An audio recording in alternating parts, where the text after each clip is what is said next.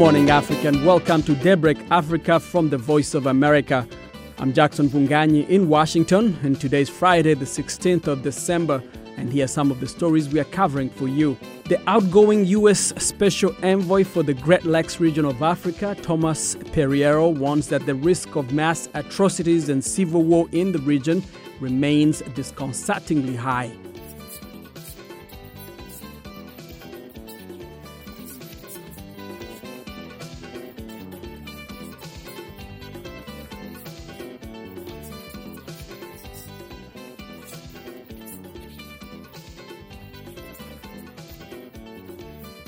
U.S. Special Envoy for the Great Lakes region of Africa, Thomas Perriello, and the UN mission in South Sudan, UNMISS, has stepped up its patrols of protection of civilian sites after human rights groups say that the peacekeepers did not do enough to protect civilians from violence. After July crisis, the accomplishment of the patrol is increased from day to day, so there is no interruption, night and day. Major Ashlu Jedef is the chief of operations for the Ethiopian battalion of UNMISS, and several civil society organizations are calling for return to justice in Mozambique following a series of killings targeting lawyers and judges in the country. Those stories and more are coming up right here on Daybreak Africa.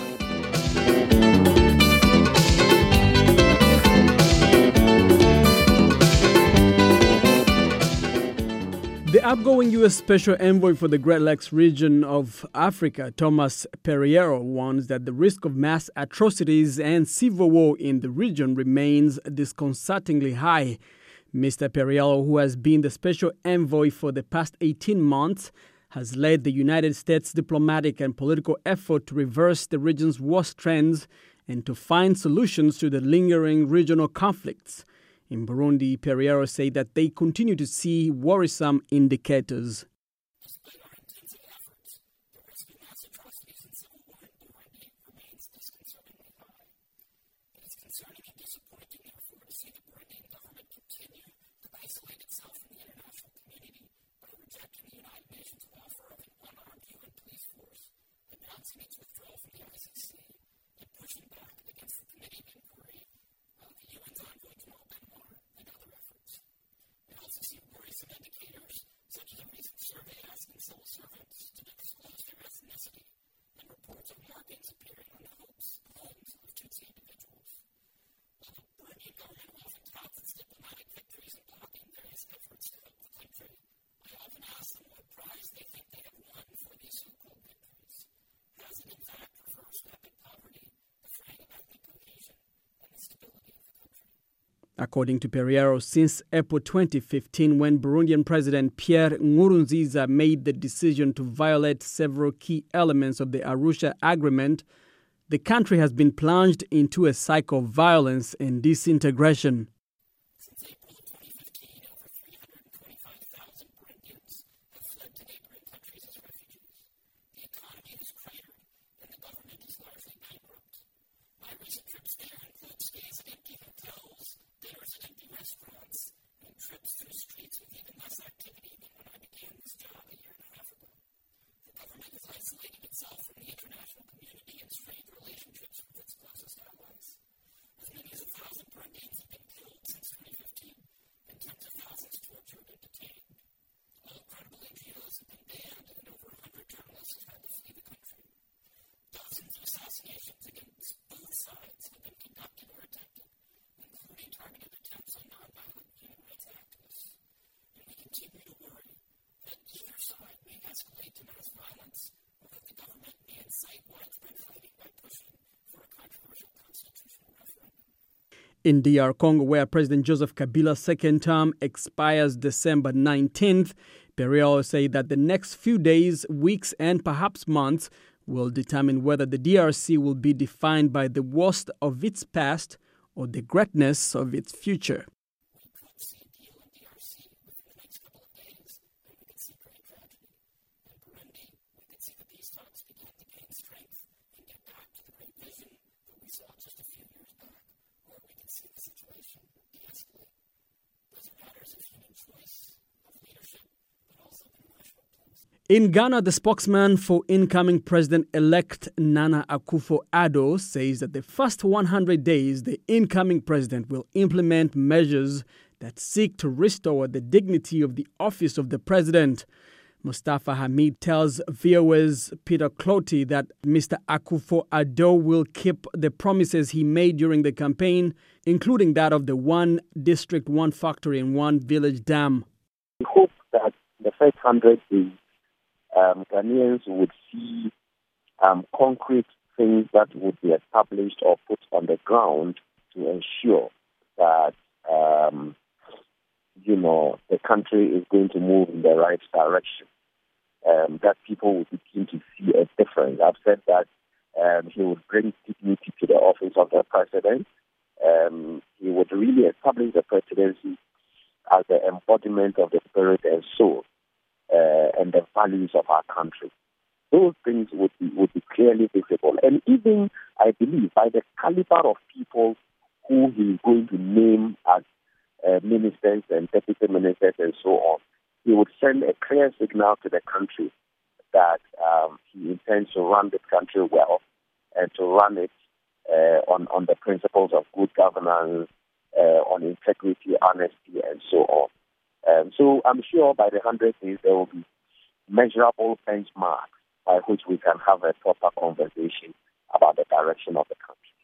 How confident are you that when he's officially sworn into office as the next president of Ghana, the promises he made, including the one district, one factory, and one district or, one dam, those will be achieved to boost the economy, to create jobs for the unemployed youth? There are certain promises that you can default on, but there are certain promises where default is non-negotiable. I mean, we simply cannot default on certain promises because those are promises that are, if you want, the core of how to drive our country forward. And for example, in the north, one village, one dam in the north, it should be non-negotiable because the northern part of our country is such that without agriculture, nothing else works. The mainstay of the people of those parts is agriculture. And for agriculture to thrive in those parts, you need a system where people can engage in their farming activity 12 months in a year, and therefore it is something that we will do and we are determined to do. So these are not the kinds of promises that you want to default about. Otherwise, then on what basis are you promising to lift your people out of poverty? So I am dead sure that we are going to tackle these manifesto solutions with all the seriousness that we deserve. Mustafa Hamid is the spokesman for Ghana's president-elect Nana Akufo-Addo. He was speaking to VOA's Peter Clotty. The family of a prominent Gambian opposition leader who died in state custody in April has called on Gambia's incoming government of President-elect Adama Barrow to prosecute those complicit in his death. Salo Sendeng was the national organizing secretary of the opposition United Democratic Party, UDP.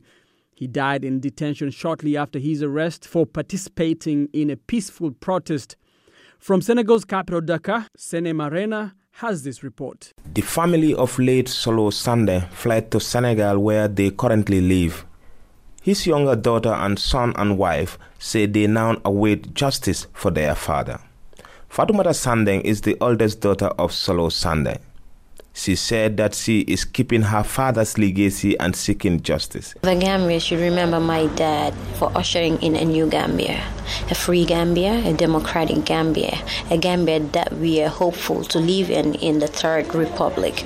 So I'm not talking as his daughter. Right now I'm talking as a Gambian. I'm so much grateful that he made us aware of what really should be done and what really has been going on. I was born and found my father doing this his whole life. So you can imagine that he has always been one person who knew something was wrong, and he fought to make sure everybody knew what was going on. So we're grateful to Solo for sacrificing his life that not many people would be able to do. He knew he was going to die. He knew what was going to happen to him that day that he set off from home, and he told me, I'm going. But then whatever happens, make sure you people are safe. 20-year-old Mohammed Sandeng also fled with his mom, brothers and sisters in April. He told me the family is seeking for answers on how their father was killed. He said the new government should investigate and bring those responsible for his father's death to book. I foresee justice for my dad, because for every case there must be justice at the end, and I actually foresee justice for my father, whether long term or short term. The ununderstandable situation here is, why wasn't the body given to us? And there was an affidavit that said that he died of shock and respiratory failure. But if he had not died of torture, which we all believe in, why wasn't the body given to us for proper burial? What were they afraid of? We are still asking for the body of my father and asking for the perpetrators to be brought to justice. Their mother, Nyima Sandeng, is confident that no matter how long it takes, the culprits in the murder of her husband will be brought to book. I thank God. We are emotional, but at the same time we are happy, because the reasons that propelled my husband to take to the street was for the freedom of Gambians. I am hopeful his death will not go in vain. Fighting for one's country is jihad. I am confident justice will be served in Solo's case by the grace of God. As his wife, I believe the truth will come out of the case. Around 150 supporters have joined Ousainou Darboe, leader of the opposition United Democratic Party, to call for justice in the case of Mr. Sandeng, who served as UDP organizing secretary. Lawyer Darboe was with Fatoumata Sandeng on that fateful day when security forces arrested him with over a dozen other party supporters. Darboe was released on bail after spending over 6 months. Gambia's President-elect Adama Barrow, coalition leader and formerly of the opposition United Democratic Party, had previously vowed to prosecute President Yahya Jammeh and those accused of committing crimes against humanity in the Gambia. Many Gambians, since the electoral defeat of longtime ruler Yahya Jammeh, who last week rejected the outcome of the election, want him to be prosecuted for crimes he committed during his 22 years in power. Reporting for Daybreak on VOA, I am Seni MK Marena in Dakar. The UN mission in South Sudan has stepped up its role of its protection of civilian sites. This is after human rights groups say that the peacekeepers did not do enough to protect civilians from the violence that struck Juba in July. From South Sudan, Jill Craig has this report. It's another hot day here in Juba, and an Ethiopian battalion has just begun its afternoon patrol of a UN Protection of Civilians, or POC camp, housing about 39,000 internally displaced people, or IDPs. Major Ashalo Gedef is the chief of operation for the Ethiopian battalion of UNMISS. After July crisis, the accomplishment of the patrol is increased from day to day. So there is no interruption, night and day. There is no interruption. Increased patrols are among the new procedures put in place after an investigation found that UN personnel failed to protect civilians and aid workers during the July violence in Juba. More than 300 people were killed. Rapes, looting, and other attacks also took place.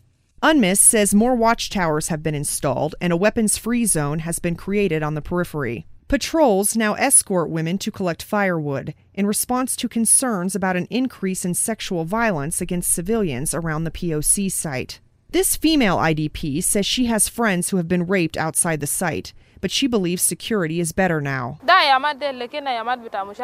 She says, "These days I'm able to go outside. But in those days, when there was conflict here, I was unable to go outside."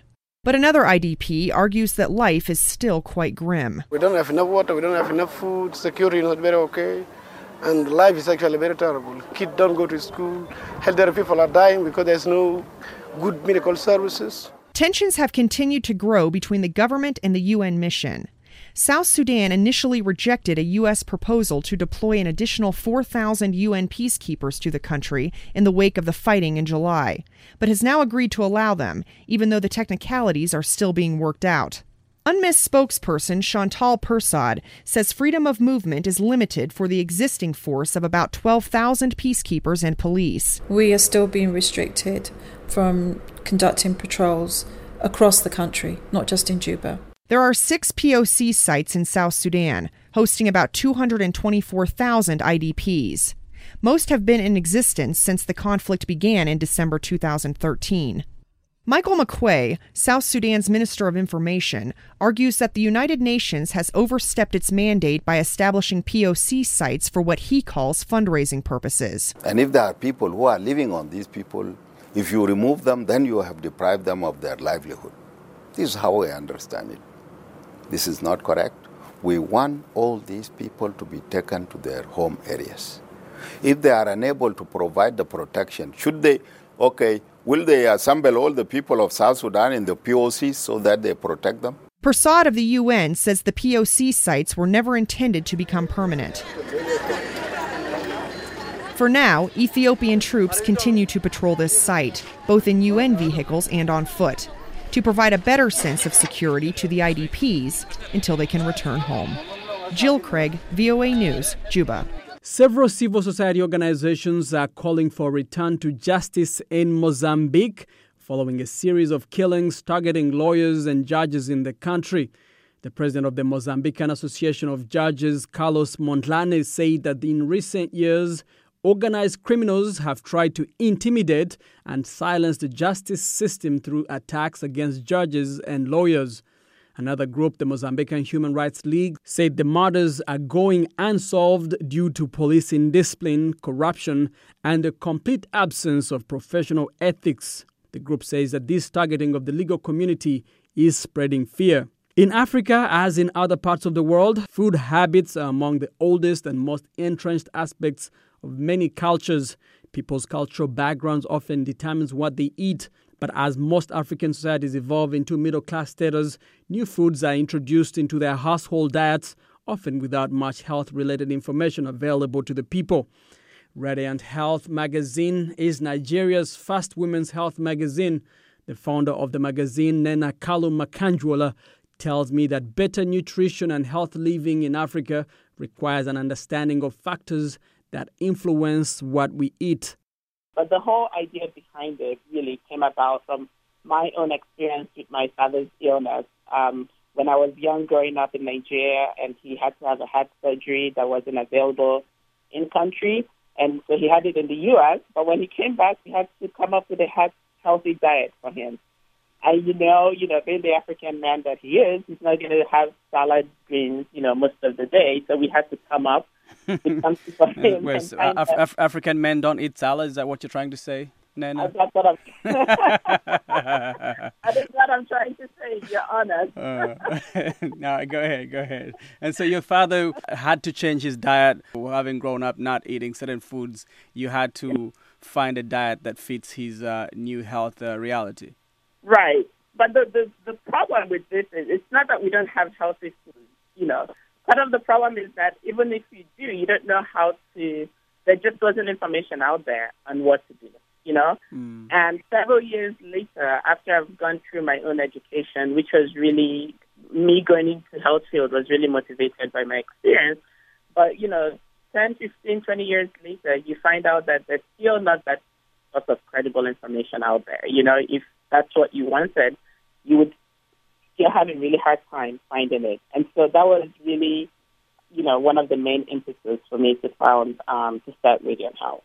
What are some of the health habits that we have on the continent that you feel that need to be addressed, that are long-standing, traditional, I guess, or cultural, that we need new sets of information to kind of either unlearn or kind of modify?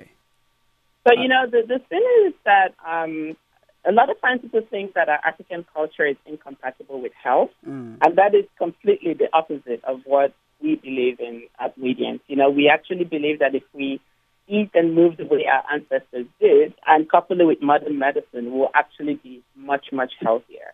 So right now, one of the trends that I see that is really hurting us is the Western influence, which is, the Western diet influence. So we have all the fast foods moving in, which we eat in huge quantities. And even when we eat our own traditional foods, we're eating also in large quantities. If you look at somebody's plate of rice or the gari that somebody's eating, it's usually a really humongous portion. And then we're not exercising as we should. We're not moving. People are moving more to the urban areas, so we're not moving around as much as we should. And then you couple that with just not having proper access to information and the right thing to do, and that becomes a really big problem. The other thing I see also is that we don't talk about our health issues. We tend to hide our health problems. Health is such a very private, personal topic. Yes, and I think we hide it to our own detriment. Usually people come out really at the last second when there's almost really nothing that can be done about it. So one of the things that we're really, really adamant about is on telling African health stories. So we have people that have written very candidly about their own personal illnesses, because we think that the more you hear it, the more you believe that, okay, this is not a death sentence the way I thought, or, you start to feel like you're not alone even, and that there's something that you can possibly do about it. And it's now time for Daybreak Africa Sports, and here's Samson Omali in Abuja, Nigeria. Good morning, Samson. Good morning, Jackson. We begin with the CAF Beach Soccer Africa Cup of Nations currently taking place in Lagos, Nigeria, where Senegal became the first team to qualify for the semi-finals as they saw off defending champions Madagascar 3-1 on Wednesday. On Thursday, Senegal made it 3 wins out of 3 on match day 3 in the group stage after overpowering Libya 10-2 in the Group B match on Thursday.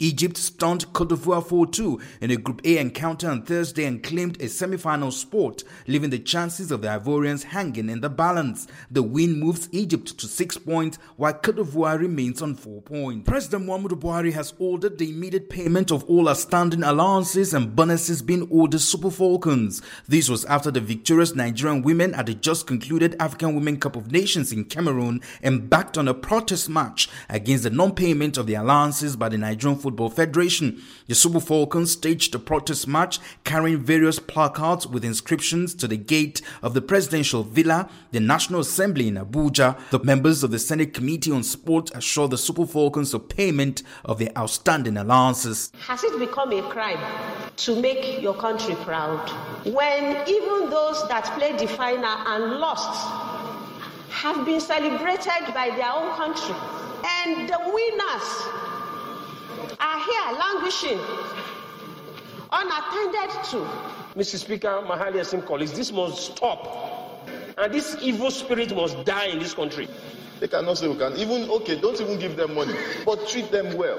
Africa's representative at the 2016 FIFA Club World Cup in Osaka, Japan, Mamelodi Sundowns went down 4-1 to Jeonbuk FC of South Korea to finish 6th out of the 7 teams in the FIFA Club World Cup tournament in Osaka, Japan.